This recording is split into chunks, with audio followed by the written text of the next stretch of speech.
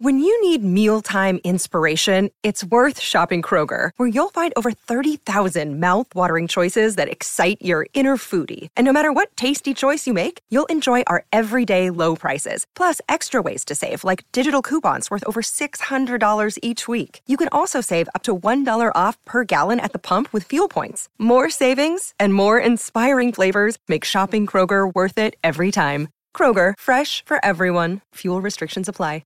Hey everybody, welcome to our Browns post-game podcast. The Browns 27-25 winners over the Jacksonville Jaguars. This is the version of our podcast that we do with our Football Insider subscribers via Zoom after every game. If you want to get involved in this, all you have to do is check out Football Insider. Go to cleveland.com/Browns, click on the blue banner up at the top of the page to get more information, get signed up, get involved in our texting service, which is what we send this out to after the game every single week, and we have them on to talk all things Browns, and you want to get involved in this now because the Browns have a huge game next week.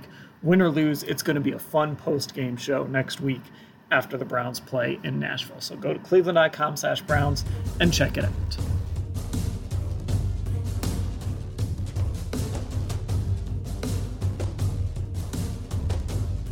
Hey everybody, welcome to our post-game Orange and Brown Talk podcast. I am Dan Lobby, joined by Mary Kay Cabot in Jacksonville. I am at home for this weekend, but Mary Kay is in Jacksonville. Mary Kay, how are you? I'm doing great, Dan. How you doing? Doing well, and we'll have Doug joining us, Scott Patsko, Ellis Williams, the whole gang will jump in as we go along here. But first, Mary Kay, you and I are going to talk about this game, a 27-25 squeaker for the Browns. They did not have a lot of, let's be honest, this whole game, for the most part, they didn't have their three best defensive players. But they managed to kind of work around some things. Baker Mayfield had good moments and bad moments. Same for the defense. But I guess for me, the bottom line here is the Browns won a football game. They're in a playoff chase and they won their 8th game. And again, they remain on that inside track to make it to the playoffs. Yeah, absolutely. 100%. Once again, they did what they had to do, and it should not have been this close. They should not play a team that just lost 10 straight games and have it be this close where you had to worry about it on the very last drive. But they did do what they had to do, and they come out of here at 8-3, the most victories since 2007. As you mentioned, they did it without, Myles Garrett's, Denzel Ward, Sione Takitaki, Porter Gustin. But I think that was kind of canceled out by the fact that the Jaguars have as many injuries as the Browns do. So I don't think that they can pat themselves too much on the back for being depleted, because I think the Jaguars were equally thin during this game. Yeah, look, this is a team the Browns had to beat, regardless. Whether they had all their guys or not. Whether you had Myles Garrett, Denzel Ward, Ronnie Harrison, all pretty much missed the entire game. Harrison was hurt on the first play, but you've got to beat this team. Let's talk about Baker Mayfield. I think we're going to spend a lot of time talking about Baker Mayfield on this post-game podcast. So during this opening segment here, let's you and I talk about Baker Mayfield. It starts pretty good. Had the touchdown to Jarvis Landry, Baker's first touchdown pass of the month. Jarvis Landry's first touchdown catch of the season. I thought it was a really nice throw. Baker said it was a play they've been working on since OTAs. So it was good to see that come through. But then Baker misses 2 throws in the end zone. This is such a tough game, I guess, to read for Baker, because you had the misses. There was the Kareem Hunt miss late in the game, but then you also had some throws that were like, whoa. That was a perfect ball, perfect throw. I think this is just the Baker Mayfield experience in 2020. Yeah, it is, and it's not the kind of experience that he needs to be having. He needs to make those throws into the end zone. You can't have what he did last week, where he had 2 missed throws in the end zone to tight ends, and then come back this week and miss 2 throws again into the end zone. You can't do that. And I remember once. I think it was one of my kids, we praised them for doing something they were supposed to do. And they said, don't praise me for doing things that I'm supposed to do. So, we don't need to overpraise Baker Mayfield for hitting an open Austin Hooper in the back of the end zone, because that's what you're supposed to do. Now, he did make a lot of really nice throws. He made some really good throws, threaded it right in there to Jarvis Landry. And Jarvis always helps out with some really, really nice receptions. I thought Kadero Hodge did the same thing. These are some really good receivers. So yeah, it was up and down. And when you are, and the reason why I'm being hard on him right now is because you have to be. The coaches are hard on him. He's hard on himself after those kind of throws. You got to make those. You have to make those, just like you have to make a 4th and inches, or you have to make a 3rd and inches. You got to make that throw too. So they won the game, and that was amazing that they came down here and they won the game, and they're 8-3, and that's great. But they've got to keep the pedal to the metal, and they've got to keep trying to get better if they want to be a really, really good football team that can hang with those seeds that are above them. Right, and we're going to get to see a lot from Baker here coming up. They've got Tennessee in a week, and Tennessee won today. They absolutely smoked Indianapolis. Derrick Henry is December Derrick Henry already. He's a couple days early, but he is December Derrick Henry. He's ready to finish the season strong like he always does. And then you've got to play Baltimore on Monday night. Now, we don't know what Baltimore is going to look like when they come to town for that game. Everyone knows what's going on with them. But these are kind of the two, I guess these upcoming games are the 2 games we've been waiting for Baker Mayfield. These are the games where we're really going to figure out, has he developed? Has he taken those steps? Is he the quarterback that can win these types of games? This game today against Jacksonville, I don't think we were ever going to learn a lot about this football team unless they came out and just laid a complete egg and lost this game. Instead, they took a tough week. They overcame some obstacles and they won. Let's talk about Kevin Stefanski real quick, because I think, maybe this will not age well when I go back and look at the game and rewatch it, but I feel like this was maybe Stefanski's shakiest game. There were some decisions that were questionable. I think maybe he tried a little too hard to kind of get Baker going this week against a bad defense, when you probably could have just come out and ridden your running backs to an easy win. The decision not to kick the field goal, I understand wanting to be aggressive and maybe try to just win the game there with a conversion. But, I don't know. That in hindsight, that one is really questionable too, because you could have just gone up 2 scores and then the Olivier Vernon hit doesn't matter. None of that stuff matters. So, I thought Stefanski, for his part, kind of had one of his shakiest games today, but again, found a way to win. Yeah, and he did. He said he pointed the finger at himself on a number of things, and I think he will be, going back and doing the after-action report after some of those decisions that you're talking about, and maybe questioning certain things, like even starting in the empty set, and Baker taking that sack on that on the first play. They just didn't start out the way that you want to start the football game. Sometimes that sets the tone for the game. But again, as you mentioned, they overcame a lot of things that did not go their way, including the loss of Ronnie Harrison on the first play of the game. Okay. And one of the things that happened in that regard was Sendejo came through with some big plays. Okay. He had a couple of nice pass breakups, and he also, intercepted the 2-point conversion. So he came up big when he needed to. The other guy that came up really big today that needed a big game for his own psyche and for the good of the team was Jarvis Landry. Jarvis needed to get untracked. He needed to feel good about himself. He had his golden birthday yesterday, 28 on the 28th. And, and he had a 143-yard game and caught his first touchdown pass. It's amazing that he caught his first touchdown pass this late in the season, but that is the truth.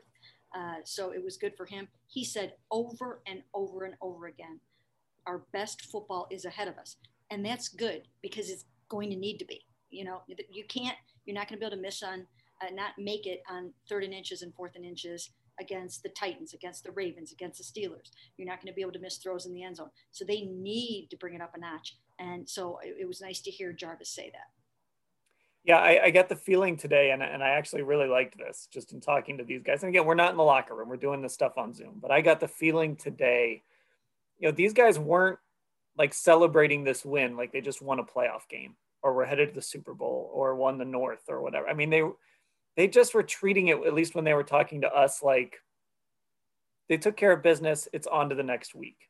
And maybe that's because, look, they knew there were things that they need to clean up, and there were things that they need to do better. And this is a 1-9, now 1-10 football team that they beat, who just fired their GM right after the game. So, they know. I just felt like they had a sense of the moment in this game. And I think in years past, a win like this, we're seeing, and, we'll probably see some locker room celebrations and stuff, and all that's fine. But I just felt like the tone after this game was what you should have if you're a team that is aiming higher and wants to make the playoffs and maybe even win a playoff game. Yeah, like Kevin Stefanski put it after the game, they made it harder on themselves than it needed to be. I mean, they really did make it hard on themselves. This is a team, as we just mentioned, that has lost 10 straight games. They just fired their GM, and they were starting against a quarterback who was making his first start since 2017. And they had many, many really good players that also were not playing for the Jaguars, including Josh Allen, their best defensive end, including their starting wide receiver. So this was not a game that you would have expected that the Browns would be trying to hang on to pull it out in the end. But that is exactly what happened. So they're going to have to play better going forward. But yes, people should get excited about this. They've got the top seed among the 3 wild card teams right now, and they're in a great position. I mean, this is the best record that they've had since 1994. That's a heck of a long time ago. So, so good for them for getting to this point. But as you mentioned, depending on what happens with the Ravens, and they are in disarray right now, absolute disarray. Depending on what happens with them and their ability to come back from their COVID crisis, the Browns have a couple of tough games coming up in the next 2 weeks, and they must pick it up a notch. Now, again, I think my big takeaway today, though, is this team did take care of business against a team you're supposed to take care of. Who didn't today? The Raiders. They went to Atlanta and they lost that game, and now they're chasing the Browns. Yeah. So, sometimes it's just survive in advance, and that's what the Browns had to do today. They did it without their 3 best defensive players. They overcame some tough breaks, some tough obstacles. Really crazy call. Look, that Olivier Vernon call, right? The Browns got on the field and they stopped the 2-point try.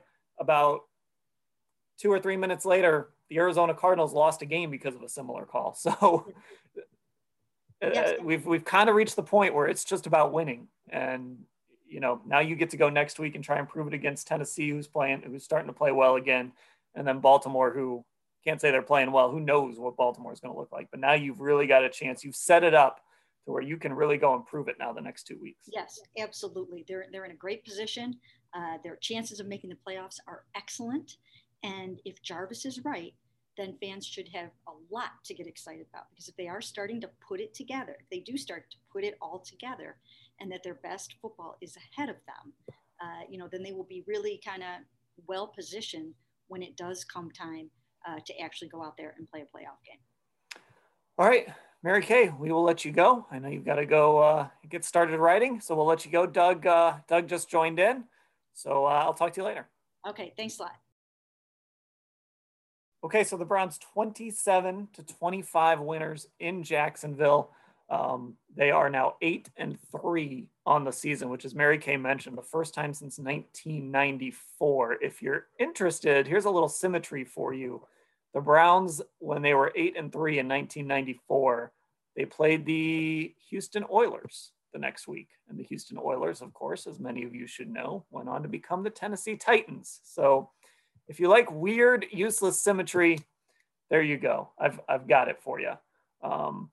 Shannon Ryder says, "Who cares?" I don't know if that's in response to me or maybe he's in response to Alex Santos, who said something about the Browns and their chances in the wild card.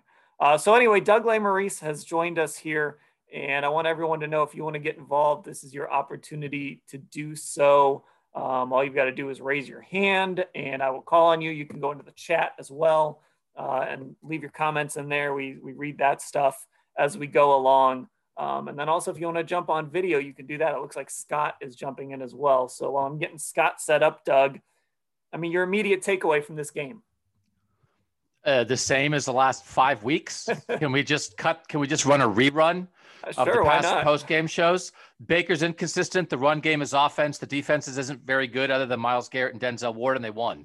So, I'm not going to storm out, but I might not stick around very long, because I think last week I challenged everyone, if they beat the Jaguars, let's not have a full podcast full of butts. I mean, there are obvious butts in this game, but they're 8-3.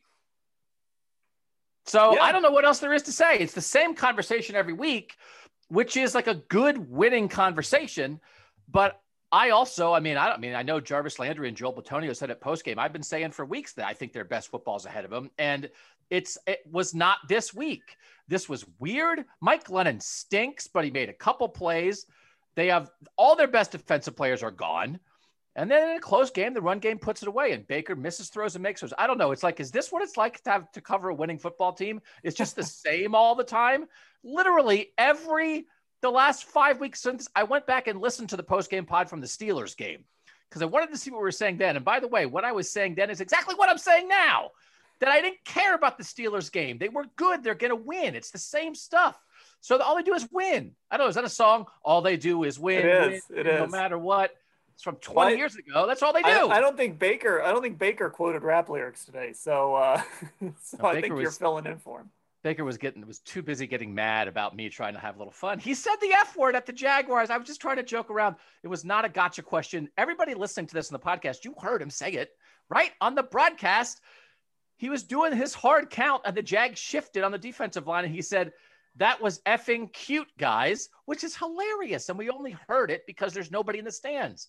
So I thought I'd ask him about it, see if he'd say something funny. He got kind of bad. It's fine. It was not a gotcha question. I'm just trying to have fun with an 8-3 team. I apologize for that. Well, Doug, you shouldn't feel bad because there was a reporter that took a shot at Baker quoting rap lyrics, actually, like what we just talked about this week. And kind of was asking, why are you doing that? Do you have is it a bet? Is it something else? And Baker did not engage in that conversation. So it's not just you. It's he's just doing this stuff and then not talking about it. But Scott Patsko is here. Ellis Williams is here as well. So Scott, you just heard Doug. What do you have to say about this game? The Jaguars were missing one crucial ingredient in this game.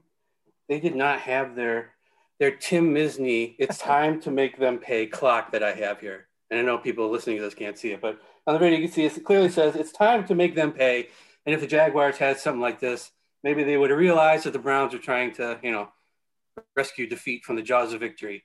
But beyond that, I mean, this is a game that shows how far the Browns have come. I mean, the Browns used to be that Jaguars team that would lose a close game and you'd come away thinking, man, that other team made so many mistakes and it was really there for the taking. But they just couldn't do it for whatever reason. But now the Browns are on the other side of that. And, they made the plays they had to make. And it's not just the offense. It's the defense. I mean, Sendejo had a huge play. BJ Goodson knocks away a pass at the goal line, which was huge.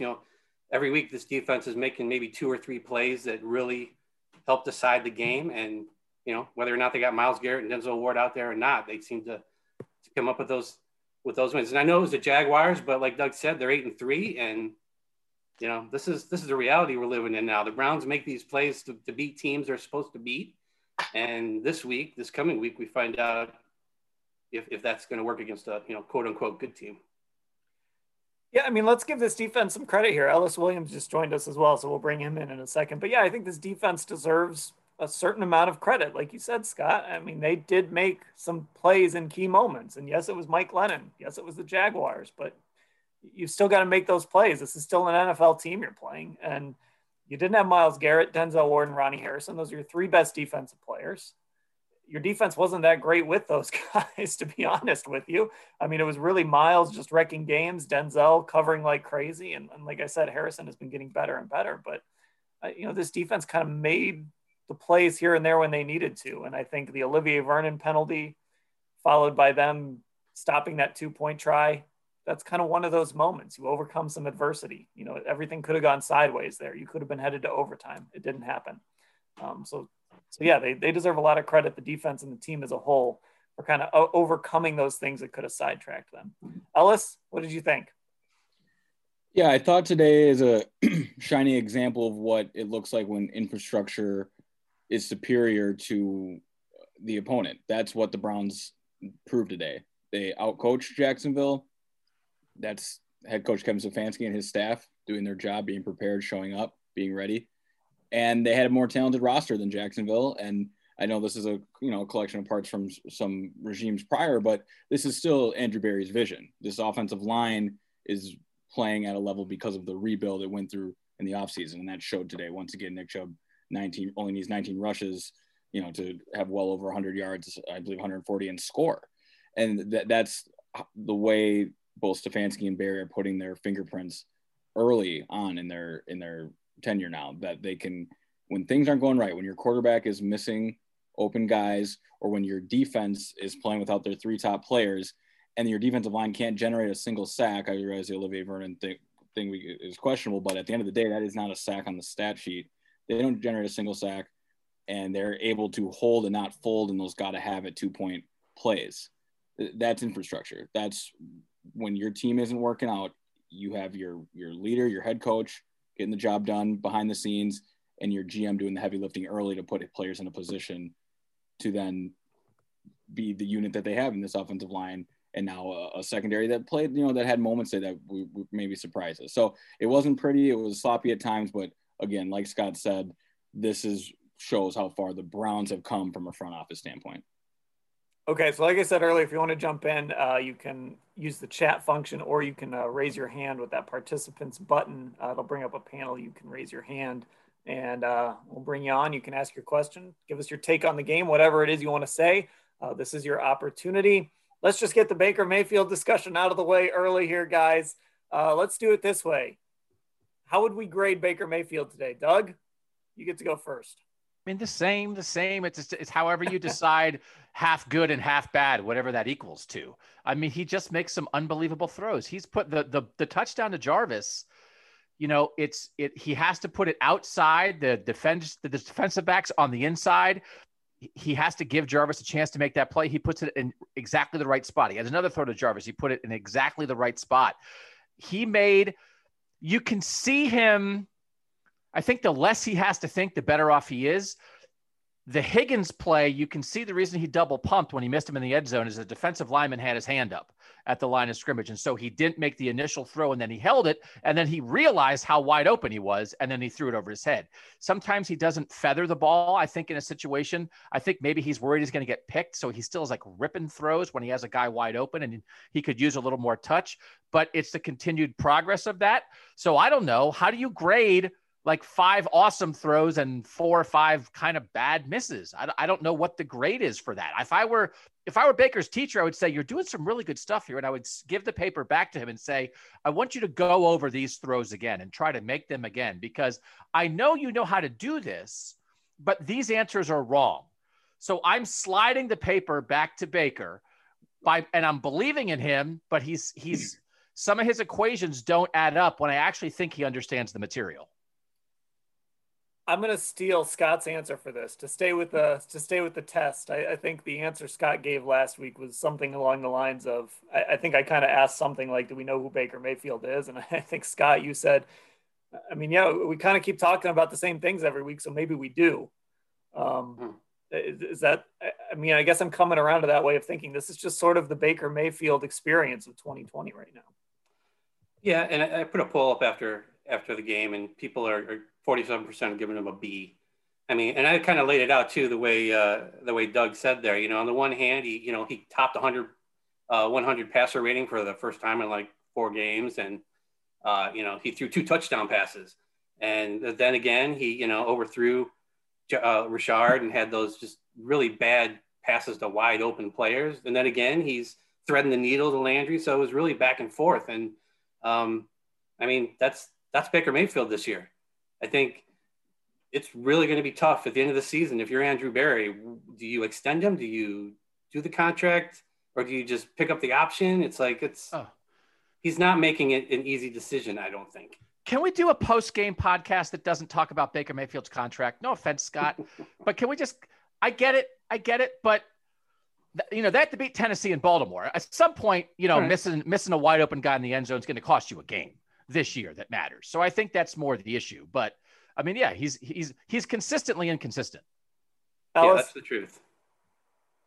Yeah, he's hot and he's cold. And when he's hot, it's money throws, it's pinpoint accuracy. And when he's cold, it becomes, probably a come on man segment tomorrow on Monday Night Football that miss to Richard Higgins. And that's what Baker Mayfield is. And when we start thinking about the evaluation process of the position, I think it's important to mention that we see Baker Mayfield succeeding when he's bootlegging, when he's on the move. And I think that is both a perfect marriage of what Kevin Stefanski likes to do and a strength of Baker Mayfield's. Well, I wouldn't be surprised if the front office now is thinking like, all right, let's find a quarterback that's even better on the perimeter and even better with their feet, and the way he can make that play, that quarterback keeper that Kevin Stefanski is so obsessed with, even more effective, because Baker's not even an athlete enough to, on the edge there, to keep the ball in those situations. He's moving the pocket to throw. So I think that Kevin Stefanski is doing a great job of putting Baker Mayfield in spots to succeed, but that's also because that's what Kevin Stefanski would do with any quarterback. So then imagine what you could have if you have an athlete on the perimeter playing into a strength that Kevin Stefanski clearly is going to keep in his playbook for a long time coming. So it's hot and cold, and I think that the dating process of Baker Mayfield continues while other options are going to be considered in that front office. They'd be silly if they weren't. We couldn't do it. We couldn't keep it. We're talking about Baker Mayfield, whether he's going to be here next year or not. We can't do it. We can't do it. We can't have a single podcast to do that. We do 7 podcasts picture. a week. Right. I know. They're 8-3. They have to beat Tennessee and Baltimore. I know. Not every conversation is about whether they're going to have a new quarterback next year. Honestly, I'm going to give Alex the floor here, who put in the chat. All I know is a scant few years ago, we'd have begged for a Baker type. Just don't want to lose sight of that. And I do think that's important, because I was thinking that while Ellis was talking as well, something similar, that the one thing for certain that we can say about Baker Mayfield is having him out there, unlike when you had Kevin Hogan starting games and DeShone Kizer and Cody Kessler and whoever else, just the presence of Baker Mayfield does not grind your offense to a halt, which I know is a very low bar, but Baker Mayfield makes throws, not all the time, but he does make throws. Kevin Stefanski doesn't just throw up his arms and say, well, I don't know what to do with this guy. He schemes around him. And the Browns are finding a way to make Baker an effective quarterback. And the talent, I think the talent is there. He's probably the most talented quarterback they've had since I don't know when. And certainly, again, there are flaws. There are things that aren't right. There are things that they're going to have to either get fixed or make decisions about. But at the very least, you can run your offense with Baker at quarterback, and he's going to make some throws, like that touchdown to Jarvis. There was another throw to Jarvis that was really good. The throw to Austin Hooper in the end zone. He's going to make throws that are positives. Is he going to make the giant throw to win you a game against somebody other than Cincinnati? I don't know. We'll find out. But at least there's something there to work with Baker Mayfield. And I think that's what we've come away from. Even in a month where he didn't throw a touchdown pass until the end of the month. That's something we've come away from feeling like in this little win streak they're on. And fair? Yeah. I mean, we all heard Stefanski after the game too, when he was asked how Baker played. And he said, I thought Baker played okay. It wasn't, he saw everything we saw. And I think the timing of this game has something to do with how noticeable some of those passes were, because you're coming off the 3 weather games and you were expecting the passing offense to kind of come out of its shell in this game. And it kind of did, it kind of didn't though, So I think they just seem more, they were just easier to notice because of the past 3 games, I think. Okay, Shannon's had his hand up over here for a little while, so I'm going to go to Shannon. As soon as you get that prompt to unmute, you should be able to do that. There you go. Hey, everyone. Okay, so going on the Baker talk, I think that really and truly, y'all talked about some of the throws today. Some of those throws were absolutely amazing. And then you have those inconsistencies, and you just want to like jump out of your chair and do all that, like y'all said.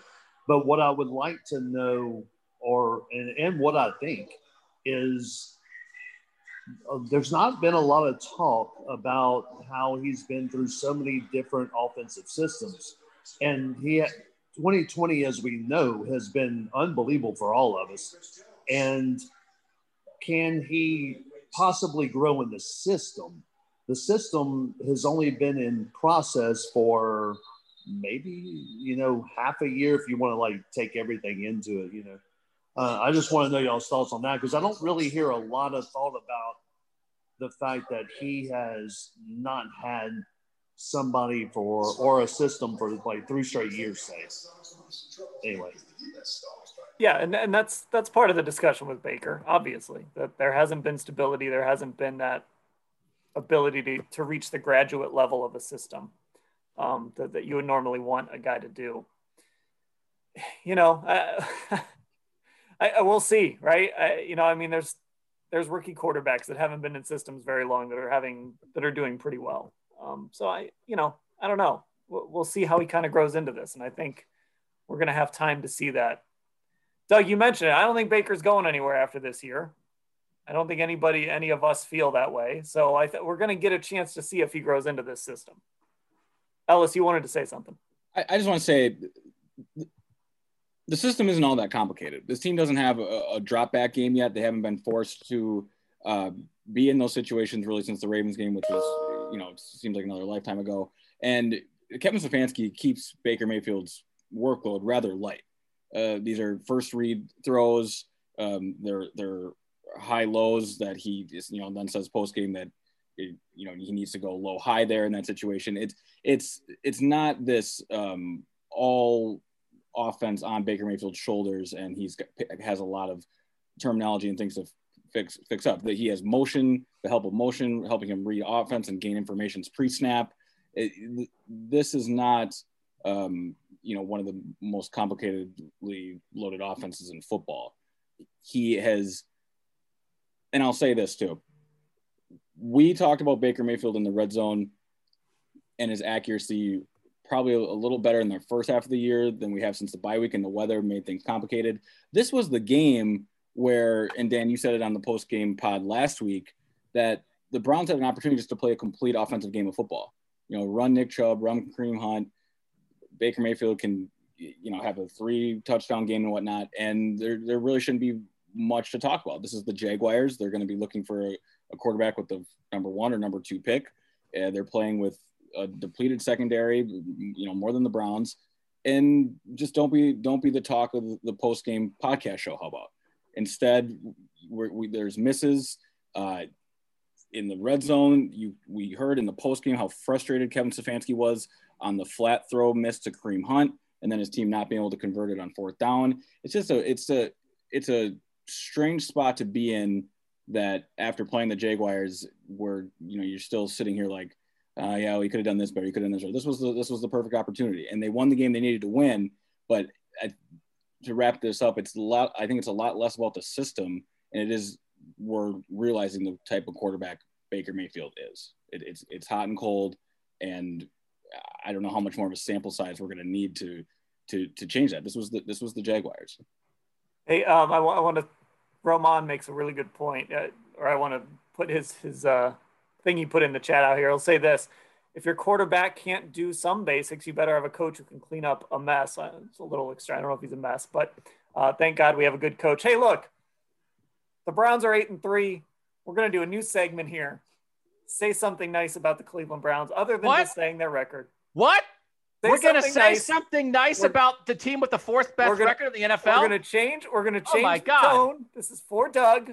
This is a break. I got something nice. Say something nice about the Cleveland Browns. Scott, go first. All right. Look, if Baker hits Higgins and Harrison Bryant doesn't fumble, this is probably like a 31-17 game. And the Jaguars make it a 31-17 game by scoring in the final 2 minutes. So, I mean, really, we're talking about just a couple of plays here that could have dramatically changed the outcome of this game. So that's nice, right? That's nice. That was nice. I thought that Baker, again, I thought he was thrown off by a hand up on the defensive line in the pocket, and it threw him off on the Higgins throw, and he missed it. I thought on the Hooper touchdown pass, he got it over a couple outstretched arms on the defensive line. It still was like high, but it was like catchable high to Hooper in the back of the end zone. And I thought that was like he adjusted a little bit, like he screwed one up and then he was better at one. So I know, and I remember very early on, as Ellis mentioned, we were saying like a lot of good things. Baker had a couple scrambles in the red zone where he hit guys on the run and found openings. And so some of these misses, especially in the red zone, are going to kill you. I mean, he's working it out that's why they might lose. They might lose to the Titans because they miss a third down throw in the red zone and have to kick a field goal and they lose by 4 or whatever. You know, that's the kind of thing. But I thought that Hooper throw, and we haven't seen, a lot of Hooper in the offense yet. I thought that was that worked. And that was like, okay, he doesn't miss all the time. That was a good one.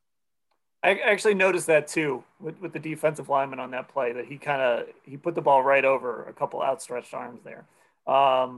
Alex says that Stefanski is a coach of the year candidate. That's something nice. Ellis? I completely agree with that. I mean, there's so much comfortability that comes with knowing that this staff is going to be prepared game in and game out and have a game plan that either works from the start or will be adjusted very quickly. They are not caught off guard by as soon as a team, other than the Steelers, when a team takes away that bootleg, Kevin Stefanski has a counter to that. He will then can keep Baker in the pocket. Dawson Hooper touchdown's a great example of that. He didn't boot Baker on that. He just had him reset in a little more offset pocket and is able to take advantage of a one high safety and keep his wide receiver outside and drop a corner route. That's coaching. That's scheming. That's not saying, hey, my players are better than yours. Go beat this guy one-on-one.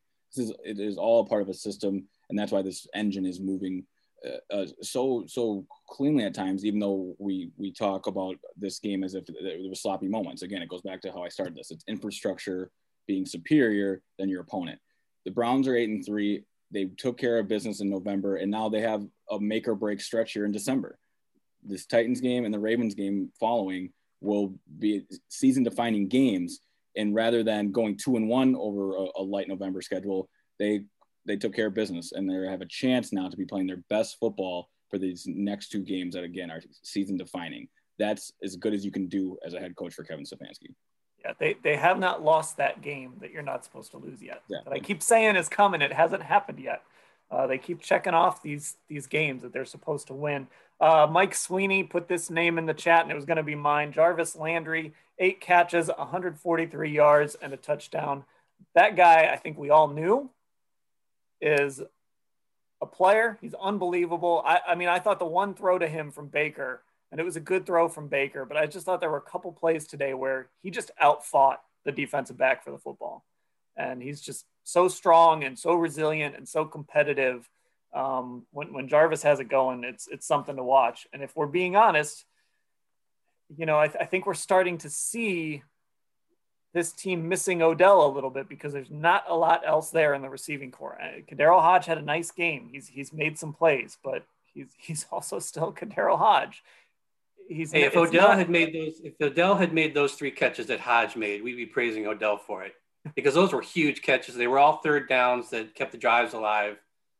One was right before the miss to Higgins. He had to really reach up and got nailed for it. I thought those were really great catches by Hodge. Those were good catches. You're right. You're right. I'm glad you said that, because I shouldn't diminish how important those catches were. And the one on the sideline was fantastic.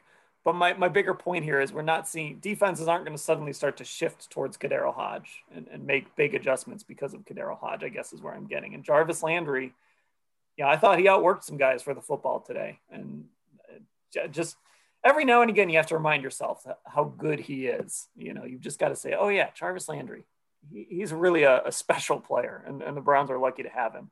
I want to go to – unless, Doug, you wanted to say something first. I want to go – To Ellis's point about the play design, the idea that the first play of the game was that boot and the easy little throw to Jarvis for a big gain, got Jarvis going. I thought that was really smart I thought that got Jarvis in the groove, and then he started catching everything.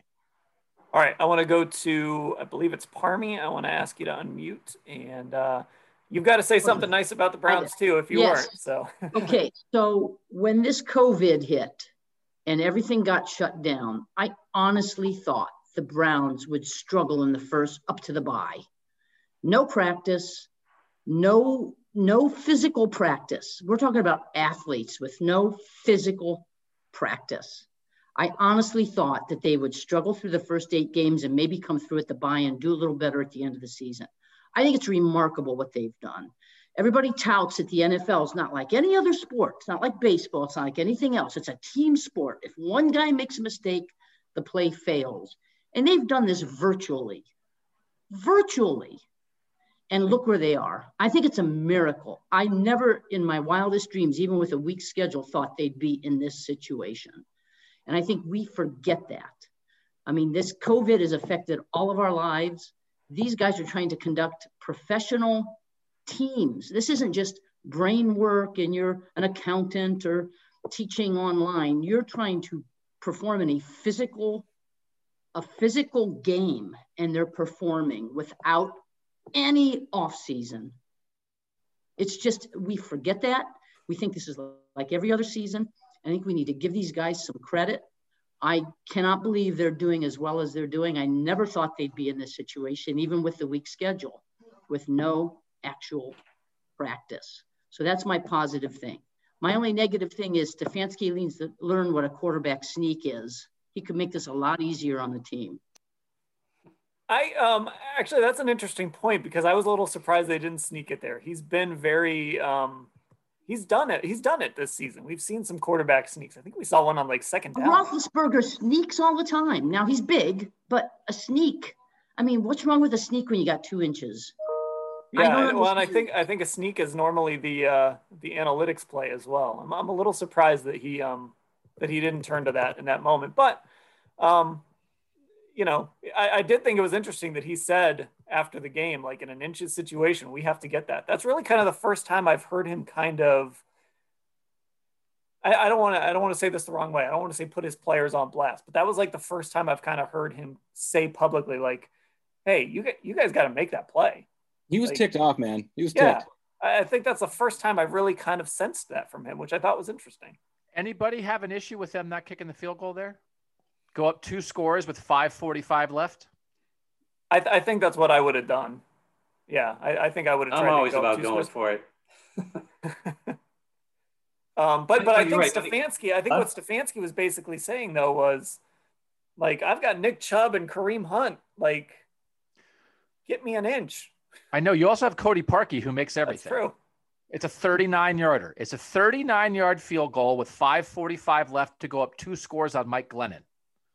So I get it. And I asked one of the ESPN guys on Twitter about win probability in that situation. And he said that kicking the field goal would have increased it slightly. And I get it. People are arguing with the spot. I know you have Kareem Hunt back there. I know you have a great offensive line. But, all it takes is, you slip in the backfield on the handoff, or you get a bad spot, whatever. I thought you could have leaned on Cody Parkey there.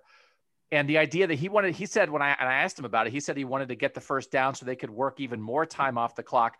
But if you get the sure score, now you're up 2 scores with 5:45. You think the Jaguars are going to like drive down the field twice in that situation? I don't think it's indefensible. I think young coaches who are play callers, and Ryan Day at Ohio State has the same thing, that you want to be aggressive. And I do think being aggressive is good.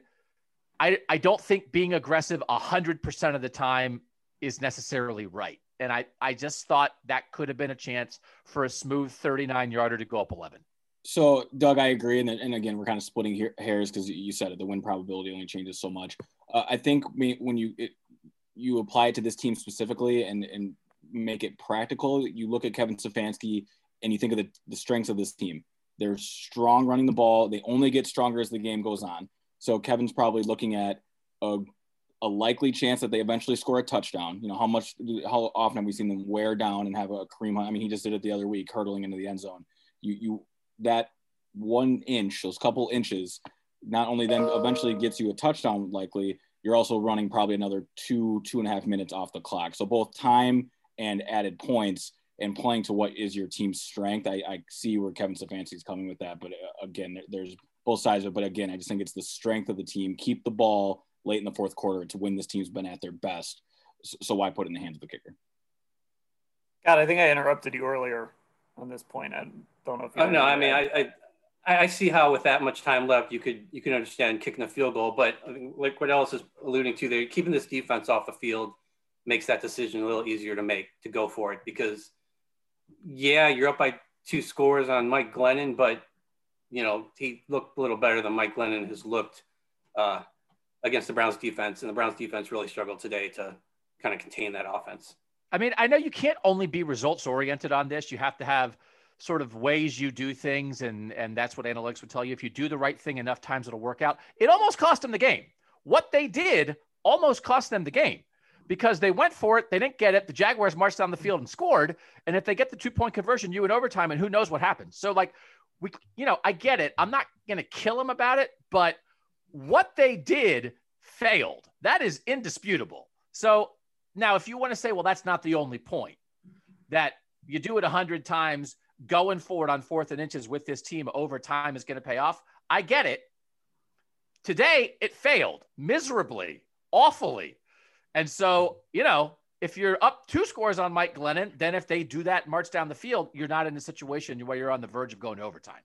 Doug, I'll say this. Don't you think Kevin Stefanski probably thinks he likes his chances of, even if they get that 2-point conversion, having 2 minutes and 14 seconds to go on and set up the same field goal that we're now talking about? I mean, eventually a 41 to 35-yard field goal eventually wins it. I mean, 2:14 is a long time, and with the way this team runs the ball in the fourth quarter, you assume those yards are coming. I mean, Nick Chubb was popping 8, 9, 10-yard runs there. So now we're believing in the 2-minute drive led by the quarterback that nobody on this podcast believes in. No, I know what you're saying. The pressure's not there. It's a tie game. The pressure's not there. It's Nick Chubb's game-winning drive, not Baker's. I said this with Mary Kay off the top. I thought, and maybe I'll rethink this a little bit when I go back and kind of rewatch the game and look at some things a little closer. I thought this was a game where there were probably some more criticisms about Kevin Stefanski than we've had all season long. This might be one of his shakier games from a decision-making standpoint, and some of that is looking at results probably. But, if that 4th down converts, I don't know, maybe we're praising him for his aggression. But as Parmy points out, he didn't run it twice. He had the 3rd down where he rolled Baker out. He threw it behind Kareem Hunt, and then they failed to convert on the 4th down. So I thought there were a couple head scratchers today from Stefanski. And, did you guys feel like, Ellis, I'm curious about this. Did you feel like maybe there was this thing kind of going around on Twitter. I'm not saying Kevin Stefanski was on Twitter reading this stuff, but there was this thing kind of going around coming into this game that maybe this was like a get right game for Baker. Like maybe this was a chance to kind of get him into a rhythm and get him some confidence. And I wonder if maybe this coaching staff did take that approach a little too much early, instead of just coming out and saying, we've got these 2 great running backs. We can just run this ball right down their throat, make this a 3-hour game and get out of here with 8 wins. Do you feel like they forced it a little bit when it comes to passing? Dan, my jaw hit the floor when I saw them come out empty in the first play of the game. I couldn't believe it. I'm like, man. And I know, and Kevin's done that before. There have been a few games where he comes out and empty, but it's just more, it's at the 25-yard line or maybe the 30 or something, not your own 9, which then got dicey real early and made it a lot more dicey than it needed to be. So, yeah, I think there is something to that, though, where coaches, you have an understanding of the schedule, where your strengths are. Jarvis Landry is going to have an opportunity to beat all these guys in the slot. Let's get those 2 going. Doug mentioned the first play to Jarvis. That's one of those scheme plays that both get both the quarterback and pass catcher involved. And, yeah, I think that is what went into consideration in the game plan, but I think it probably got ignored or dropped or shelved right after that empty set. That kind of wakes you up like, okay, there's no reason to mess around with this anymore. Their second drive, they came out with the play action to Jarvis, and I thought, well, that's the play you should have run right off the bat. Where was that on the opening drive? But yeah, that empty backfield, and maybe they saw something that they wanted to try to exploit on that first play, but that was surprising to see that. And it's like they've given up on play action on the opening drive a lot. We see it so often where they try these different things. They'll do empty backfield in the first drive, and then they it's an incompletion. They get a couple yards, and then they're in a 3rd and long. And then the next drive, they come out and look like a totally different offense. And yep. It's like they're going to get fined if they run play action on the opening drive or something. All right, we're going to wrap this thing up here, but I see a hand raised, so we'll go to Terry. Has his hand raised, so I'm going to ask you to unmute. And once you get that alert, you can go ahead. Oh, he muted himself again. Let's see if you want to try again. There you go. Terry, you good? Yes. There we go. Yeah, trying to stay on the positive side here. The one thing that I think as one of the earlier person talked about, is the coaching being so organized. I mean, consider this week, they hardly practiced together.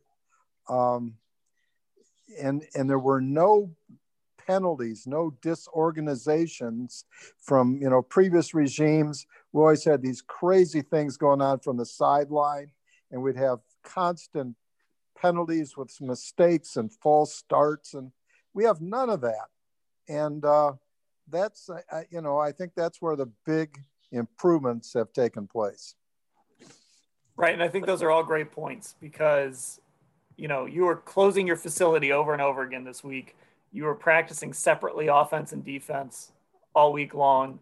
The defense didn't actually have a practice until like Friday, like a real practice until Friday. You lost your tight ends coach. Your tight ends coach wife had a baby and he couldn't make the trip. So now you're getting Callie Brownson ready to be your tight ends coach, which I know isn't like the end of the world to lose your tight ends coach for a game, but and I think Parmy touched on this a little bit too when she was talking earlier. Like, this coaching staff has handled adversity so well over and over and over again. And on top of everything else, you had Thanksgiving right in the middle of this. So you got to make sure guys are staying in line and doing the right things and giving them time to spend with their families and stuff and enjoy Thanksgiving. And you came out and it wasn't perfect, but none of that cost you here. And again, a couple of our insider subscribers responded earlier today when I did the pregame Q&A that, is this a trap game, or just calling it a trap game? And it certainly could have been, for all the stuff swirling around it, knowing you're going to Tennessee next week. It certainly could have been, and it seems like they avoided that.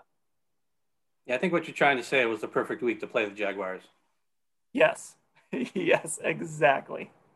And they did. I mean, Myles Garrett got COVID and they went 2-0 without him, which is, all we've talked all year. That's the best player on this team. He might be the best defensive player in the NFL, and they survived without him. And you can see against Carson Wentz and Mike Glennon, just plug him in. The difference that we would have seen in the game. And we're going to see it. Now we're going to see it against these better teams ahead. Whatever we see with the Browns, it should be with Myles Garrett on the field. Yeah, after a weather trilogy in Cleveland and then just an odd week leading up to Jacksonville, we're going to learn a lot about this team in Tennessee, and I can't wait. This is what we've been building towards. Yeah, and you lost Denzel Ward on a Monday. He shows up and reports a calf strain. You didn't even come out of the game knowing that was something that was going to happen. So yeah, this coaching staff deserves a ton of credit. And like you said, Alex, look, this is when it's going to get fun. Yeah. This is a genuinely huge game next week. Tennessee won today. They blew out Indianapolis. Derrick Henry saw the date and turned into late season Derrick Henry today. This is fun. This is going to be a fun game and a fun post-game show next week. This is kind of what we've been waiting for here, is to get to this part of the schedule, I think. But I will, and I wrote this earlier this week, just as a reminder for everybody. A year ago, the Browns were 4-4 against teams that had a 500 record or worse. This year, they're 7-0. They're 7-0 against teams with a losing record.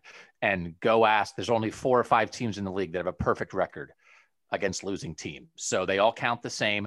And I will quibble slightly with what Ellis said earlier about, like, this stretch is the season defining stretch coming up. I think they've been through their season defining stretch. They're 8-3. If they lose their next 2 games, they can still go 10-6 and make the playoffs, right? We see people falling apart all over the place. Like, they're 8-3. We're not sitting here saying they have to win, 4 of their last 5 or whatever to make the playoffs. Like, I think the fact that they got to this point after 11 games, their season's kind of already defined. So I actually think I'm almost already pre-dreading next week's podcast after the game, because it might be they got killed by the Titans. And I'm going to be saying, doesn't matter. They're 8-4. They're fine. And like, that's not going to be that fun. So I think they can beat the Titans. I think they can beat a good team. I think their best game's ahead. But if it's not, and if they get murdered next Sunday, they're still okay, which is what going 7-0 against losing teams gets you. Two things. Even if they only beat the Giants and the Jets the rest of the way, they still have a 75% chance of making the playoffs. And I'm looking forward to talking to Baker about Baker's contract next week's post-game show. So you can look forward to that too. I'm just going to pre-populate the post, the headline, the story, all of that. I'm going to get my work done ahead of time for that one. We're going to give Tyson, who of course was one of our guest pickers, who I, fondly call Tyler by mistake. Tyson, the last good thing he'll say, Andrew Sendejo made a play to help the Browns win. This was the Andrew Sendejo game. We all knew it was coming. Sendejo steps up. That's your last good thing to say about the Browns on this podcast, because we are going to call it a pod. So we'll be with you all week long, back to our normal schedule, 7 pods this week. And then, of course, we'll be with you after the Titans game in Nashville on Sunday. That should be a fun game for this football team. Browns fans, you got a big game in December. So embrace it, enjoy it. Doug, Scott, Ellis, Mary Kay earlier. I'm Dan. Thanks, everybody, for listening.